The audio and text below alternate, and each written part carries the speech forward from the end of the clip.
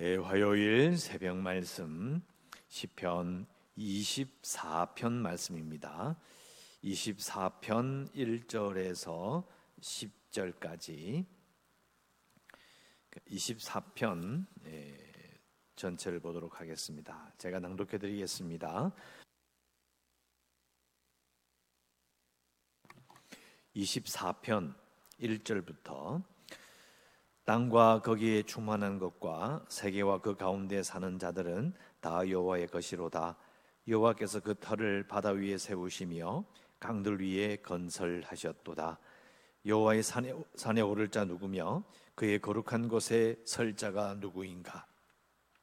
곧 손이 깨끗하며 마음이 청결하며 뜻을 허탄한 데에 두지 아니하며 거짓 맹세하지 아니하는 자로다. 그는 여호와께 복을 받고 구원의 하나님께 의를 얻으리니 이는 여호와를 찾는 족속이요 야곱의 하나님의 얼굴을 구하는 자로다. 문들아 너희 머리를 들지어다. 영원한 문들아 들릴지어다. 영광의 왕이 들어가시리로다. 영광의 왕이 누구시냐? 강하고 능한 여호와시요 전쟁에 능한 여호와시로다.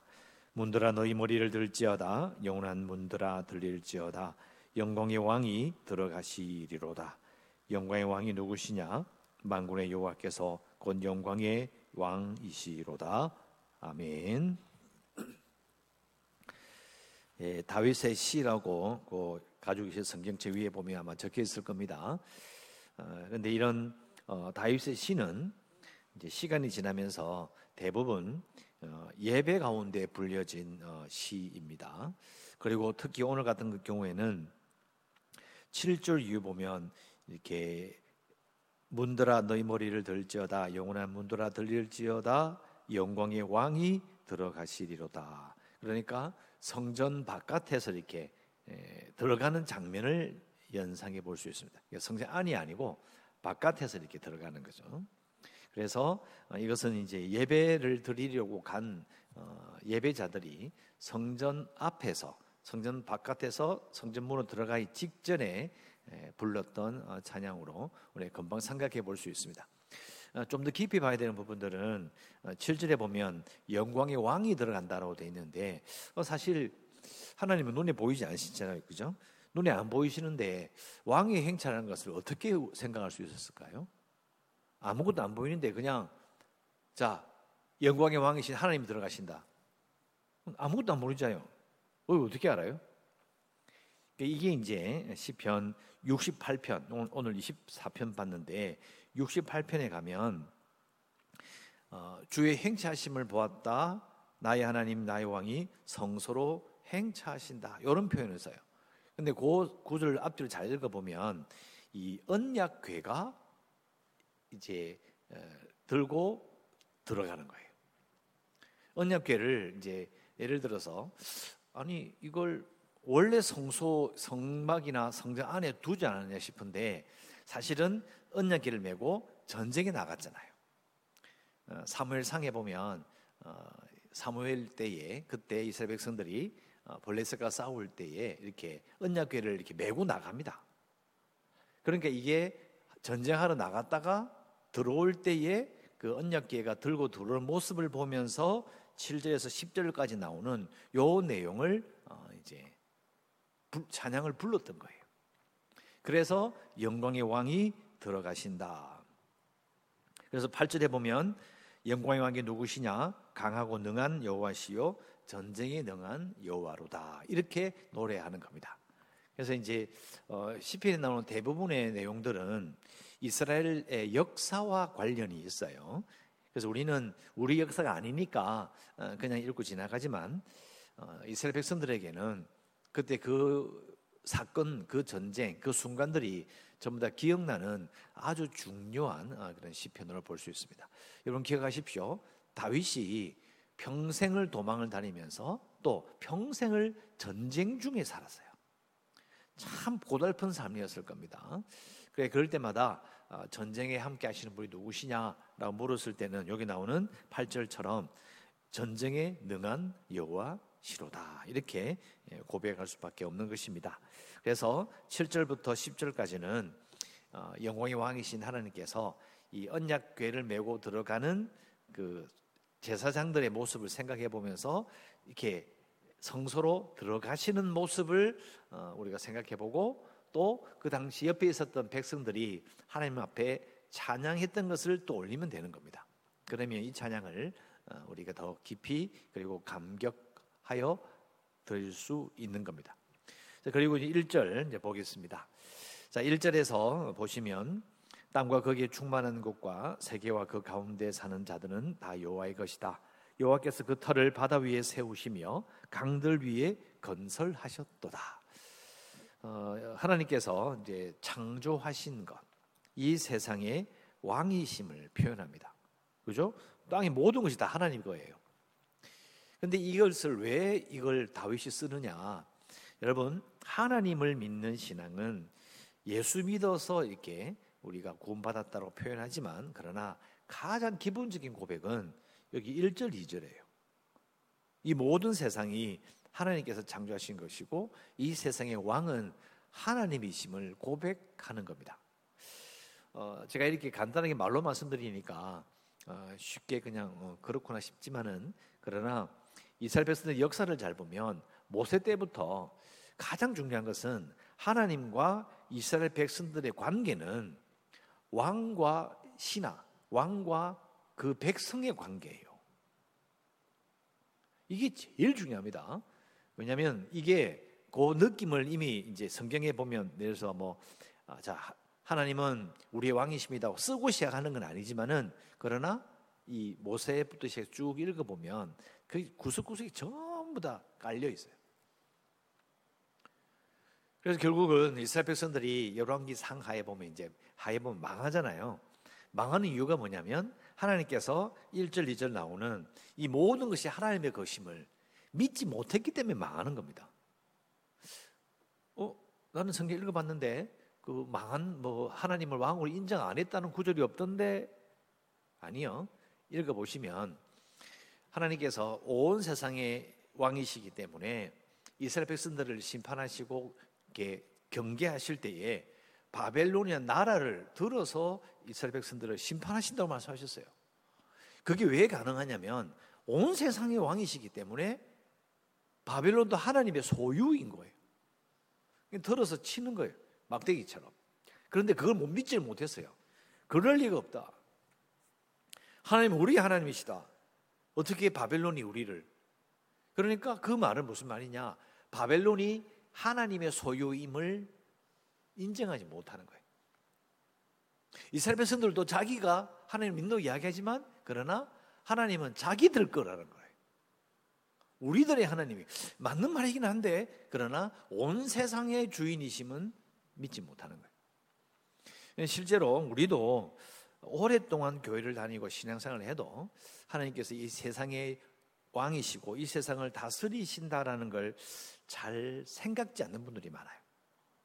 그런데 오늘 이 시편 1편 1절 2절을 읽어보면 바로 예배하러 가면서 가장 기본적으로 기억해야 되는 게 뭐냐, 하나님께서 이 세상의 왕이시고 이 세상을 창조하신 분이시라는 거죠. 그래서 신자는 사실은 이 부분을 확실하게 딱 품고 자기의 신앙의 기초를 딱 삼으면 사실은 두려울 것이 없습니다. 온 세상에 하나님께서 이 모든 것이 하나님 것이기 때문에 우리는 안심하고 살아갈 수 있는 것이죠.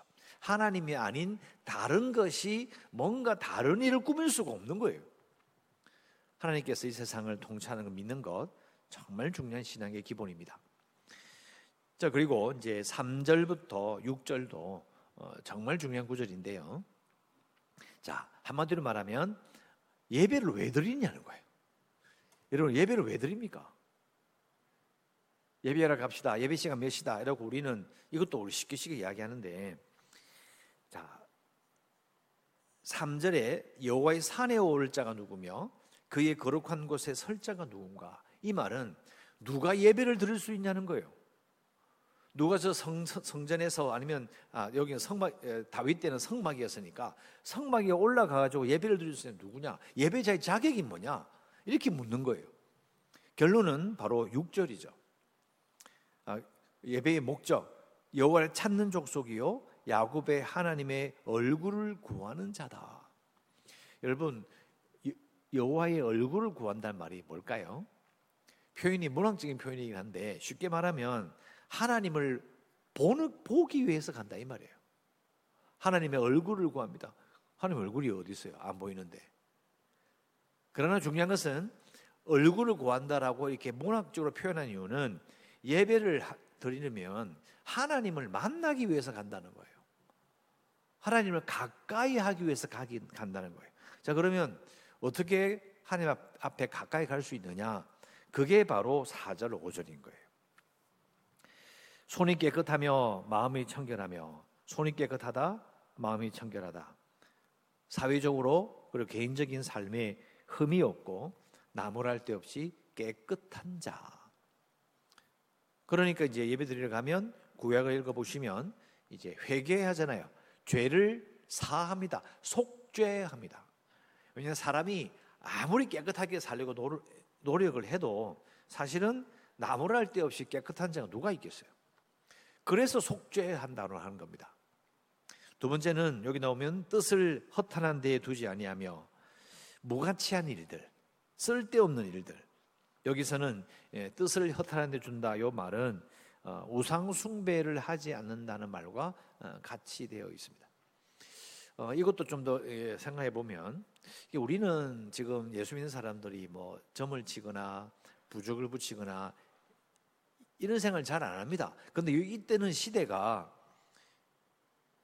다윗의 시대가 청동기 시대 후기예요. 후기 청동기 시대예요.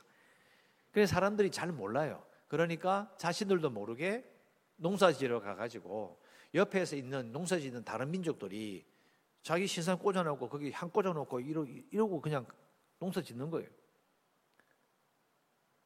이스라엘 백성도 보고 자기들도 그렇고 또 향 꽂아놓고 또 이렇게 하는 거예요. 야, 향 꽂으면 여기 몇 번 빌면 농사 잘 된대 하는 거예요.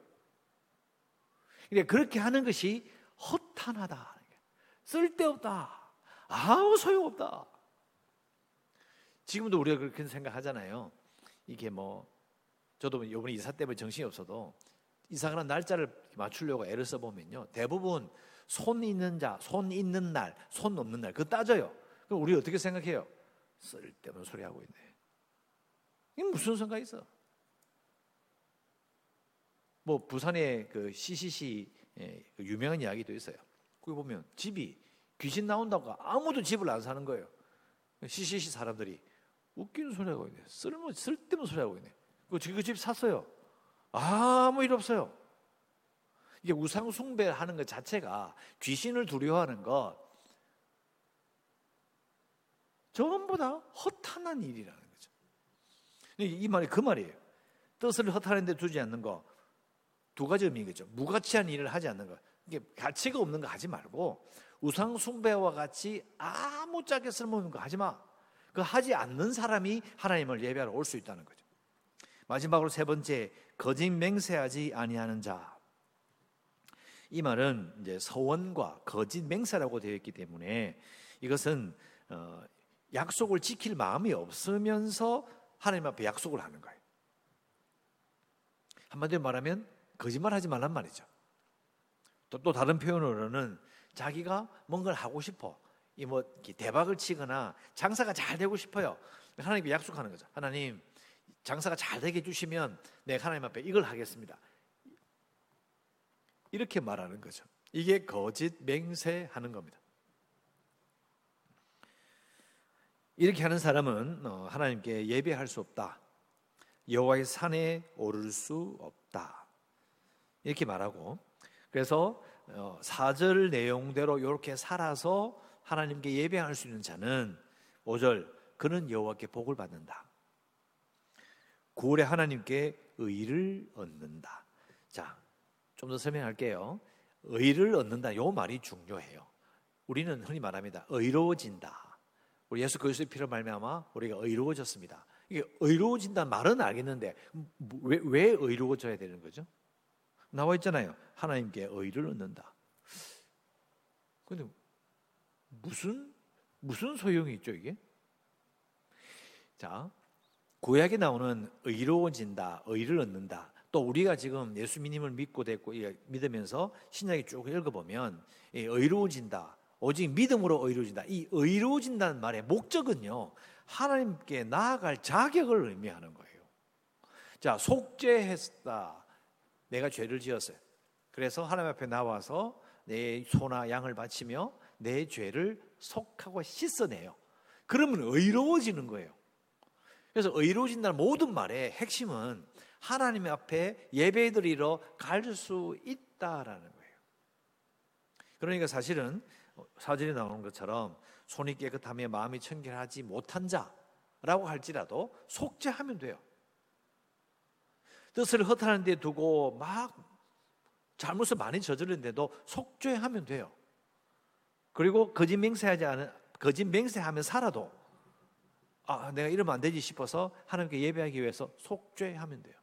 그래서 우리가 지금 하나님께 예배할 수 있다, 새벽 기도 드리고 새벽 예배합니다, 이 할 때 예배할 수 있는 이유는 우리가 예수 그리스도의 피가 우리의 죄를 속죄했기 때문이에요. 그래서 의로워져서 하나님 앞에 나아가는 거예요. 뭐 속죄하는 거 귀찮고 뭐 이거 뭐 때문에 이런 거 하냐, 그냥 찬송 부르고 성경 구절 한 구절 읽고 그냥 아멘하고 집에 가면 되지. 아니에요. 그게 아니고 왜 속죄하고 의로워지려고 하느냐? 그 6절의 결론이 이거예요. 하나님을 찾기 때문이에요. 하나님을 만나보고 싶어 하기 때문이고 하나님의 얼굴을 구하기 때문이에요. 그 목적이 아니면 뭐 하려고 속죄해요? 지 하고 싶은 대로 막 살면 되지. 자, 더 간단히 말하면 이런 거예요. 하나님을 만나는 것이 신자의 복이에요. 그런데 하나님 만나려고 보니까 내가 죄를 많이 지은 거예요. 뜻을 허탄한 데 두고 손이 깨끗하지 못하고 마음이 더러워요. 거짓 맹세를 너무 많이 해서. 근데 하나님을 만나보고 싶어. 하나님을 대면하고 싶은데 그게 안 돼. 뭐 어떻게 해야 돼요?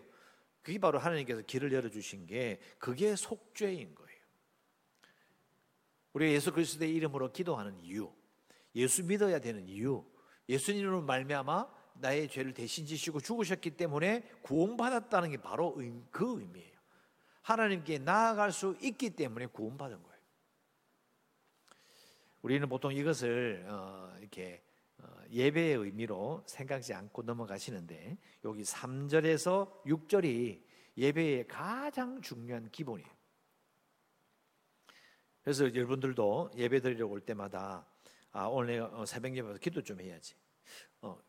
자, 제가 항상 가져잖아요. 기도하지 말란 말이 아니고, 제발 그 말이 아니고 우선되는 게 뭐냐면 예배는 하나님을 만나는 게 먼저예요. 참 정말 답답해 죽겠어요, 말할 때마다. 그게 아니고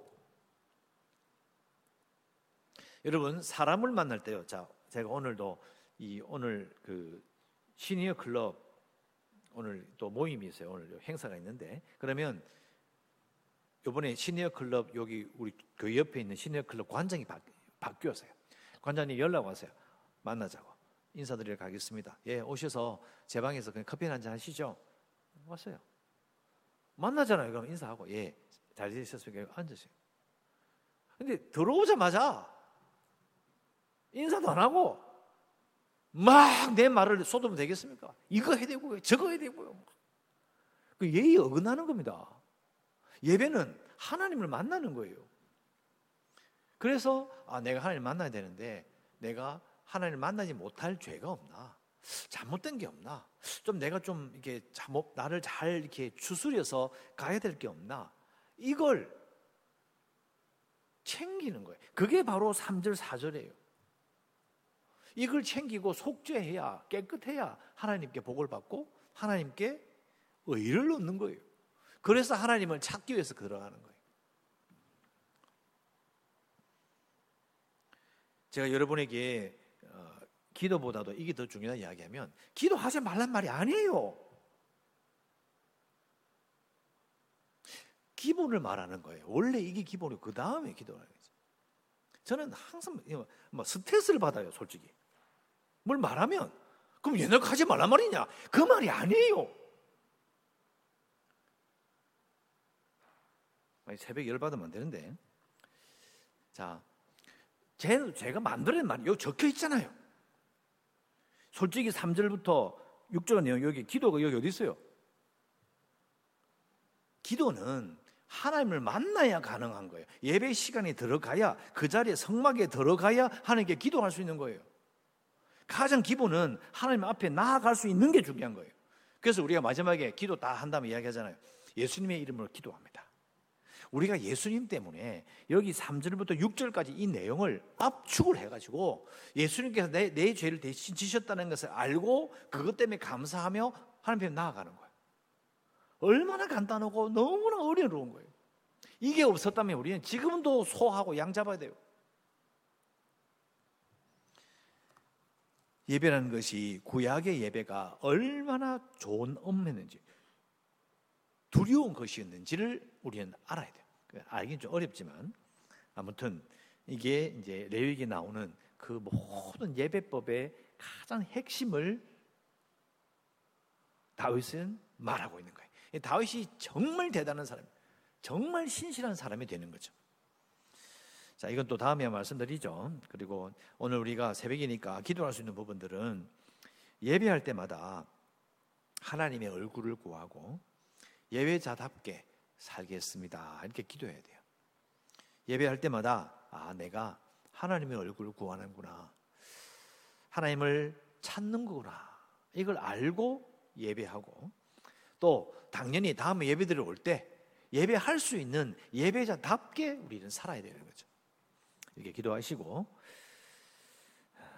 교회를 위해서 재개발 소송, 또 새 소송 때문에 저도 오늘 새벽 7시에 이사합니다. 이사해서 임시로 나가 있을 예정이고, 오늘 이사 잘할 수 있도록 기도해 주시길 바라고, 빨리 또 원래 사태가 이제 준비된 사태로 돌아올 수 있도록 기도해 주시길 바라고, 그리고 코로나 극복을 위해서 주일학교 아이들, 그리고 청년부 여러분 수련회를 위해서, 그리고 연약한 성도들, 우리 준이와 지혜를 위해서, 또 그 외 많은 성도들을 위해서 기도해 주시고, 또 선교지를 기도하시고, 오늘도 하나님의 은혜 가운데 살아가시기를 주의 이름으로 축원합니다.